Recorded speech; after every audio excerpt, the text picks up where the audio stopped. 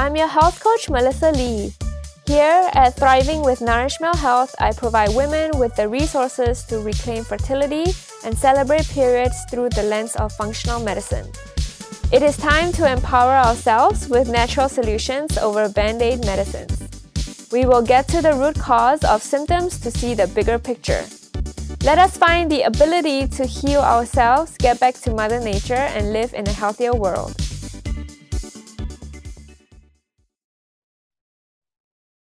Hi everyone, say hi to Mia Tarduno, a yoga teacher. She mentors by using tools of women's wisdom, breathwork, somatic movement, and yoga to nourish and find balance in the body. Mia believes in working with our bodies instead of against it in order to thrive and heal during times of loneliness and anxiety. She's the founder of Move, Create, Radiate, and I'm excited to have her on the show today to talk about rest, restorative yoga, and yoga for hormones. So hi, Mia. Hi, Melissa. Thanks for having me on.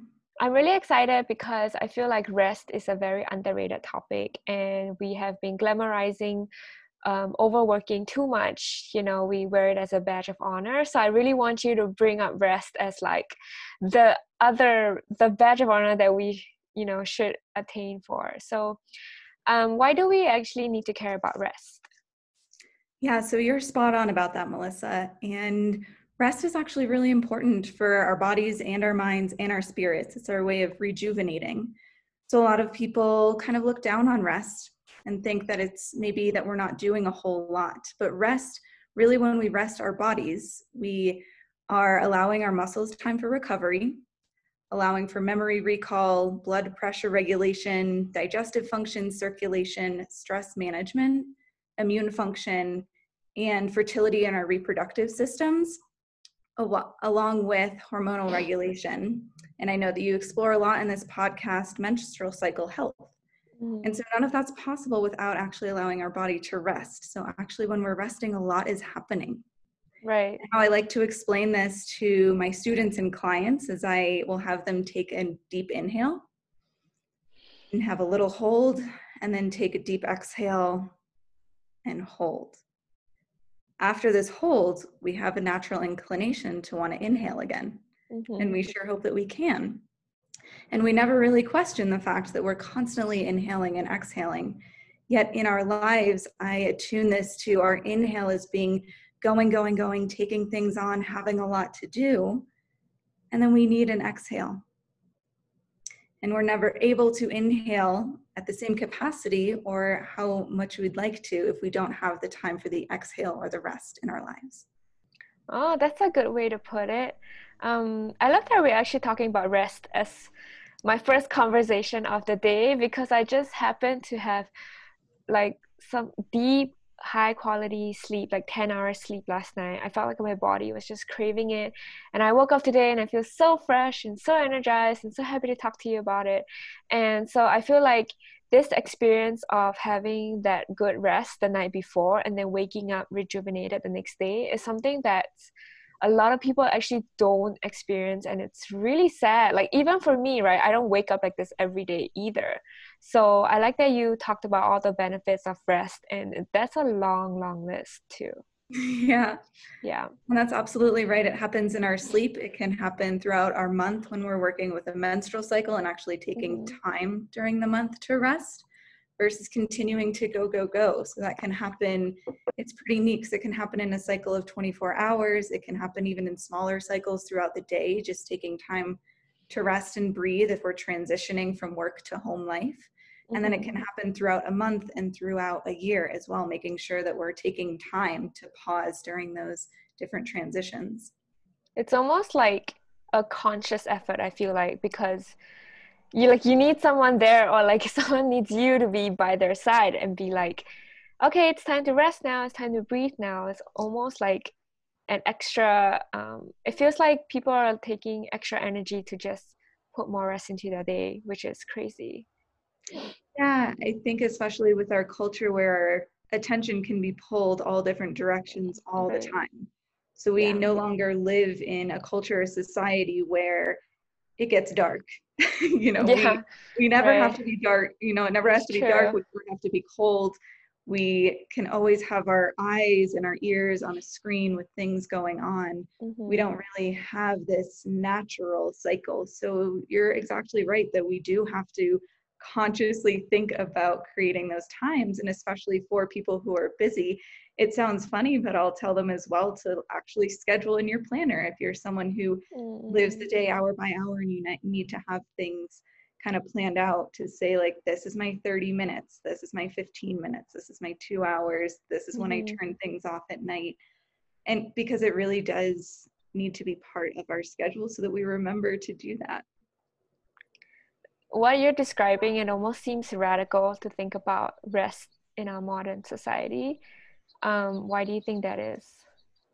Yeah, I really like the term radical rest because for two reasons. The one being, like you talked about at the beginning, that a lot of us are linking our success in our productivity to our feelings of love and belonging, feeling like we're worthy. And for a lot of people, that can be really difficult to take a step back and believe that we are worthy, even when, and especially when we're resting.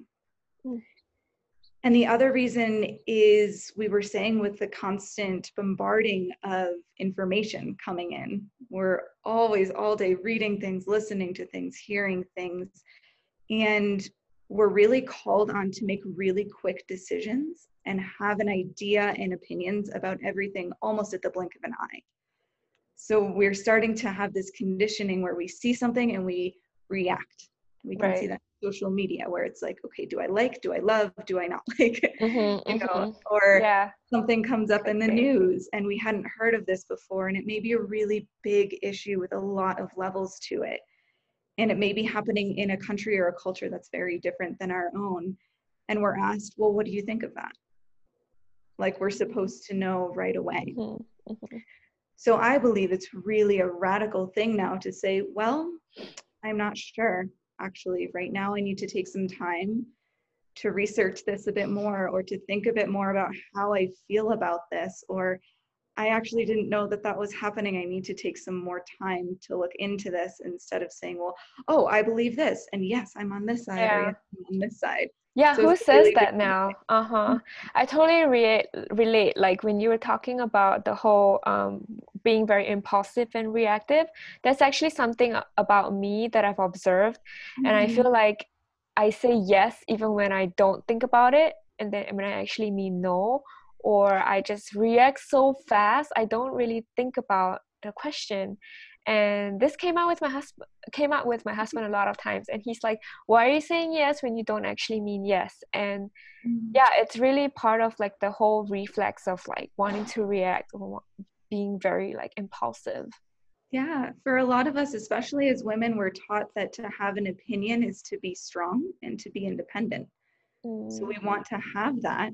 And so we tend to jump on things like, oh, I'm intelligent, I have a standpoint on this, and I will prove it this way. But then, yes, if we haven't taken the time to say, ooh, this is actually how my heart or my gut or my intuition feels about this, we can get ourselves into holes with our partners or whoever we're talking to when we've driven this point forward. And then sometimes we get to a point where we're like, actually, I don't know if I believed that, because I didn't feel like I had the time where it was okay to say, actually, I need some more time to think about this first.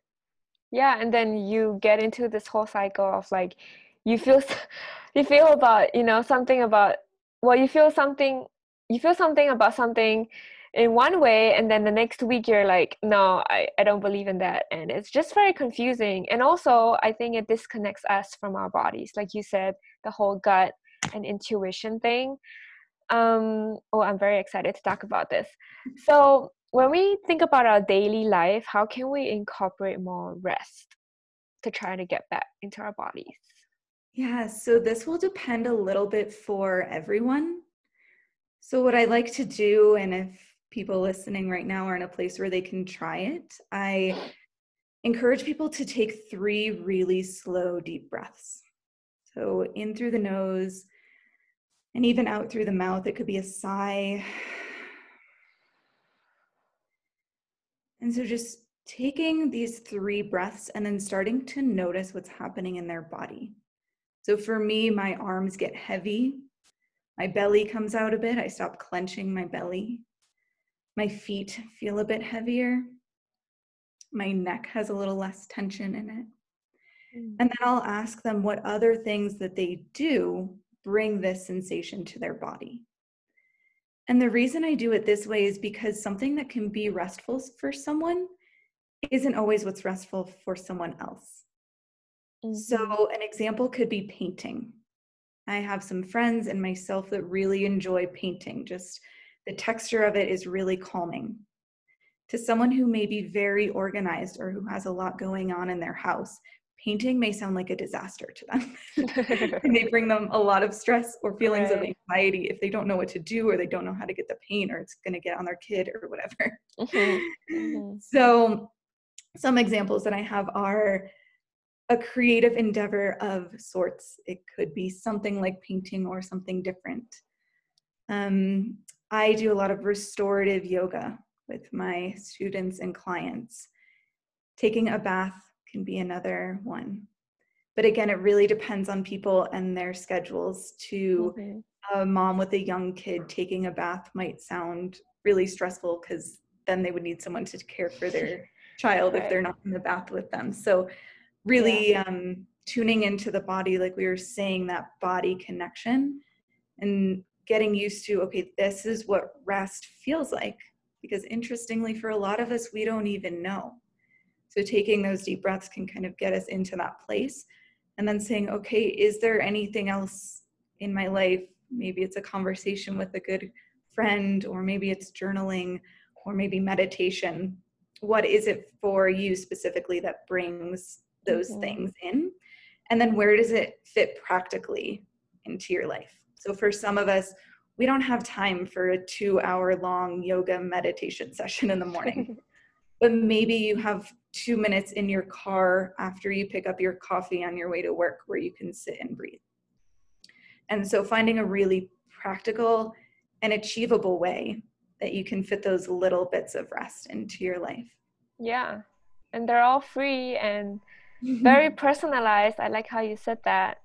When we did the breathing, when I was doing it with you, I tend to realize that my eyelid like want to close. I get like a really zen feeling. I think that deep breathing really helps. Yeah. So for something like that, now that you know that that's something that your body does when it's relaxed, you can start to notice when you're going about your day, and do you feel that little kind of downshift of the eyes? When else is that happening? So those can be little cues where we can say, oh, I'm doing this right now and my body's doing this. This could be a relaxing, resting activity for me. Yeah, totally. Have you heard of the book called The Healthy Deviant? So this author, Pilar Gerasimo, she wrote about the healthy deviant and how it's, if you want to be healthy right now in our society, you have to be like a deviant. And she also talked about the whole resting thing and like, taking 3 minutes in the morning, or like taking 20 minutes after you do work every 90 minutes. It kind of brings me to that too. Like she would say, let your brain get rid of all the metabolic waste or whatever data that's been collected, and doing whatever that doesn't require a lot of brain work. So like breathing or taking walks or whatever. It's kind of like what you were saying. Yeah, that sounds perfect. I think there are so many areas in our life of rest and nutrition and just how we live our days, our weeks, our months, that it does really take kind of going against the grain right now for a lot of us in our cultures to feel healthy in a way that feels good to us. It almost feels like going against the grain for a lot of us. So I love restorative yoga. One of my dear friends, she's a restorative yoga teacher too, and she got into like yin and gong and all that. For someone who doesn't know what restorative yoga is, what is it, and what kind of poses are great for like a stressed individual? Yeah, so restorative yoga is a style in which the body is supported on some type of support, and every piece of the body is supported so that there is no muscular energetics. So if you're laying on your back, You would support your head, your neck, your shoulders, your lower back, your hips, the whole leg, the feet. So everything's supported so that your muscles can fully release and relax into a pose. Poses are generally held between 3 to 20 minutes each. And the idea is to shift the nervous system from the sympathetic nervous system, which is our kind of go, go, go, flight, fight response, into the parasympathetic nervous system, which is our rest, digest, and reproduce systems. So all of those benefits of rest that we talked about at the beginning are what we can get from restorative yoga. But it takes some time, like we were talking about kind of our transition times, to shift from our go, go, go energy into a state of rest. So restorative yoga can be really great for that shift. And it does take some time in each pose to really lay and relax. For some people, it's a little tough to let our body be fully supported. There's not often many places, maybe in bed if we have a good mattress and pillow, but other than that, not a lot of places where our body is fully supported throughout the day. So some poses that are really helpful for feelings of stress or anxiety are getting the chin closer to the chest. So tucking the chin so that you can elongate the back of the neck. And what that does is it's signaling to our body that downshift. Because if we think about the opposite, which is lifting the chin, looking around us, straining, looking for things, it's the opposite response. So instead, we bring the chin to the chest, look down, or close the eyes. And it signals to our body that we're quite literally turning our attention inwards. Right. The other thing that can be really helpful is finding something to support the forehead. We have a nerve that goes down the middle of our forehead that activates that parasympathetic nervous system. So an example of a pose that has both of these are child's pose.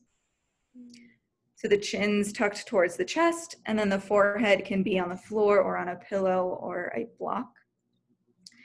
And for people who are working during the day, a simple version of this could be crossing the hands and then putting the forehead on the back of the palms. And you could just do this at your desk. You could do this in your car if it's parked and turned off. Yeah. And something similar could be standing and then letting the knees bend and just taking a forward fold. So the belly can rest on top of the thighs, the head can dangle, but it has that same sensation of we're turning inwards. I love that. Even when you're describing it, I can already feel like I'm so relaxed. And I also know that restorative yoga, you use props, right? Like bolsters and stuff. I always love that part about it. Yeah, and this can happen a lot at home. You don't need a full yoga setup.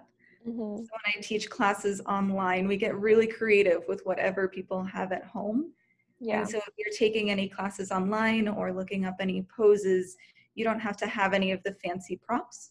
You can look mostly at the body shape and say, what do I have around me in my house that I could help my body get into that type of shape? Right. Nice. And one of the poses that I actually really love, that's very accessible at home, is when my teacher asked me to lie on the ground and then put my legs up the wall or like on a stool, so like the blood rushes in the opposite direction. Why is that so relaxing? So legs up the wall pose is one of these like master from the queen poses. And what it's doing is it's reversing the blood flow. So all day long, our body's pumping from the feet back up to the heart, back down to the feet, back up to the heart. And that's going against gravity. Yeah. So when we flip the body, it goes with gravity. And people who are in this pose very often will feel after even a couple breaths or maybe a couple minutes, a little tingling or cooling sensation in their feet. That's our body saying, ooh, thank goodness. It's flushing that back into the heart, making it easier for that to pump. So these poses are really great for exhaustion and fatigue, for jet lag, a really great one for hormonal balance in the menstrual cycle. If you're not bleeding during that time, you can actually put your hips up on a bolster or a couple pillows against the wall. That gives even a more tilt so that things are really flowing towards the heart. Yeah. If you're currently bleeding or pregnant, you would keep the hips on the ground. Mm-hmm. And this pose is also really great for people who have trouble sleeping. It's given to people with insomnia. Oh, So a way I really interesting. like to practice Uh-huh. it is actually in bed. Yeah. So what you can do is just flip your legs up onto your headboard or your wall. Mm-hmm. Stay there for 3, 5, 10, 15 minutes. When you're tired enough, you just flip over and you can go to sleep. I love that. Next time I have some sort of insomnia episode, I'm gonna try that one out. Yeah. Yeah, my legs against this. I'm actually on my bed right now. Play with them with your feet. Yeah. Yeah. That's awesome. So you mentioned that, this one was great for like hormonal balance. What other poses are good for hormonal balance? Yeah. So hormonal balance can be really supported by an overall general practice. Mm-hmm. So our hormonal system works through the center of our body. Mm-hmm. We have a lot of hormone secreting glands. So a balanced practice would be one that includes forward folds, Okay. back bends, twists, inversions, which are like that feet up on the wall, and then some type of relaxation and breathing practice. The most important piece of this all is that whatever practice you're doing, it's bringing rest to your body. So there are so many different styles of yoga out there. And really what we're talking about is kind of controlling the cortisol or the stress hormone in our body. So cortisol can really wreak havoc on our hormonal system. Mm-hmm. And we can combat that by doing things that are restful. Yoga can be really restful. It can also activate our nervous system. If we're thinking of those classes with the lasers and the lights, they can be Yeah. super fun. Yeah. However, if we're working on hormonal balance, finding a way to keep that cortisol in check by making sure that your practice is relaxing. On my website, I do have some hormonal balancing classes, so that can give some type of example. But in general, having a balanced practice, so having a little bit of moving your body in every way, can really help bring that system back into balance. Awesome. That sounds great. So what about the menstrual cycle? I guess that would also be counted as hormonal balance. Yeah, in different ways. So it depends on what's happening with the menstrual cycle. Okay. So having rest, normal rest in our schedules every single day, little bits of rest every month, having rest if that's during your bleed time, if you're following a moon cycle, Mm-hmm. and then having rest during our year. So you could use the seasons for this or a different time when you're kind of toning down. So by following this cyclical nature, it can bring our menstrual cycle into balance. Mm-hmm. And then if there are imbalances, it depends on which type. So if we're talking about PCOS, for example, I know a lot of listeners have struggled with that. We start to look at the actual symptoms that are happening with the body. So for example, many people with PCOS will experience really heavy periods, really painful periods. So what we would do is do poses that open up the legs, like a wide V-sit, and then things that open up the abdomen. So like bringing the arms up while the legs are out. It's kind of these starfish like Right. And then for people, say with endometriosis, who may be Yeah. dealing with pain during their cycle, there are certain poses that support menstrual cramps. Some of those are opening, creating more space. Mm-hmm. Some of them are compressing, like the child's pose or these shapes that are kind of rounding the back and putting pressure on the stomach. So depending on the individual, they may have different things that bring them relief. And so yoga can really target the relief so that we're getting to this place of starting to honor the menstrual cycle, which again can be really radical for people. And can be a lot harder for sure. Yeah. Yeah. It can be hard to get to, especially. I'm glad you talked about the menstrual cramps because I feel like that one a lot of people deal with that, and also like the mood swings. I feel like, yeah, like mood swings, I would guess, would that be like more heart openers, kind of opening up the chest, or? Yeah, mood swings, we target a lot of actually the head and the top Mm, of the head okay, because it mirrors irritability a lot.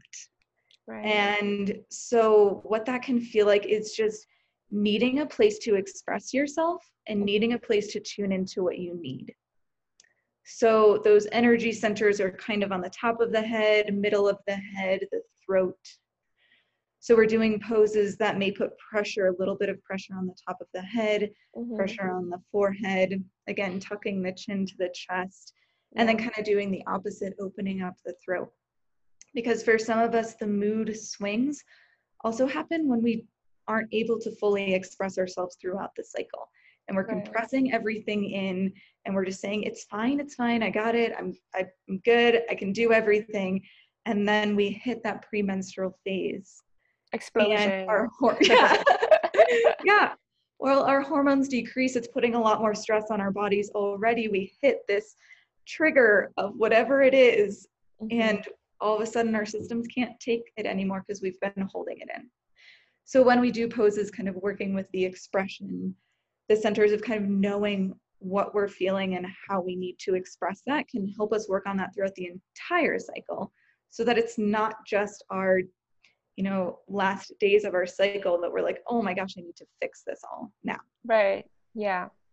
I love that. I love how you're painting a picture of like where in the menstrual cycle, rest can really help, especially like in the luteal phase when we have all the mood swings. And also like for women with PCOS or endometriosis. So if anyone, are interested in more about rest or they want to find you, where can they find you? Yes, you can find everything on my website. It's movecreateradiate.com.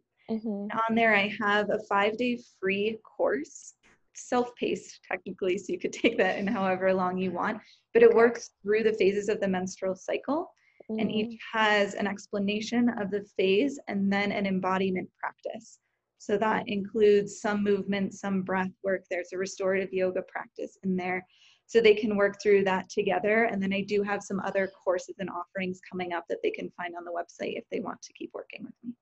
awesome. Sounds great. I think I might actually do the 5-day, the short course thing, because I Yeah, do feel like I need some kind of stability and centering right now around yeah. my menstrual And, cycle. Mm-hmm. mhm. And once they have access to that, you can access that forever. Mm-hmm. So with those videos, if you want to go back to them at certain phases of your cycle so that you can Yeah. do that during the phase, or if you need a reminder a couple months later, those will be up as a resource for them. Okay, that's cool. I'll get that all in the show notes.